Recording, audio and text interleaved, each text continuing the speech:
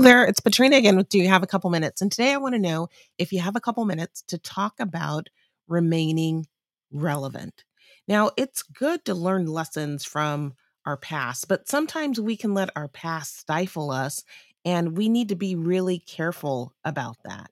There's a saying that what got you here may not take you there. And this is a saying about change and about relevance.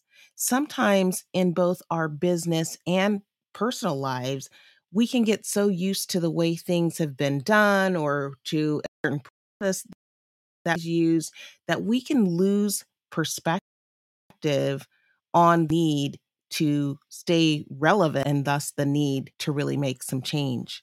So we need to be really looking for opportunities to remain relevant and to add value in a constantly changing world. I was recently reviewing some processes at an organization and I began to ask why certain protocols were being followed. And the answer was that that's how they had been trained to conduct the process. As we looked at the process, it turned out that some new technology and new systems had been put into place after the process had actually been developed.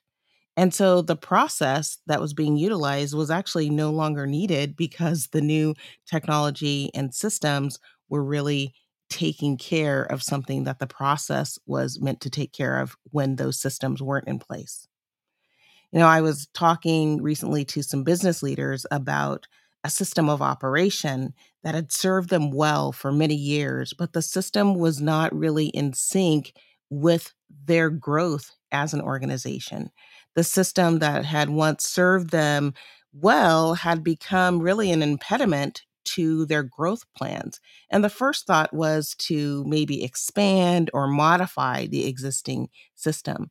But as we had some discussions, we began to acknowledge that maybe what had served them well to this point was likely not what would serve them in their future growth and future goals. So sometimes we must let go of something in order to grab hold of something else. Now, embracing change doesn't mean that we toss out or compromise our values.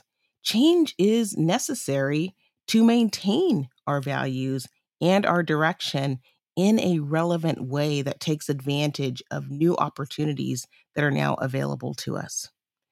So, as you embrace the reality of constant change, try to be mindful of what change may be needed to really embrace the present and the future.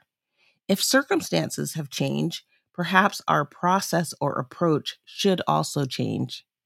Remember that what got you here may not take you where you want to go. Change is necessary to employ an approach that is relevant for our changing circumstances.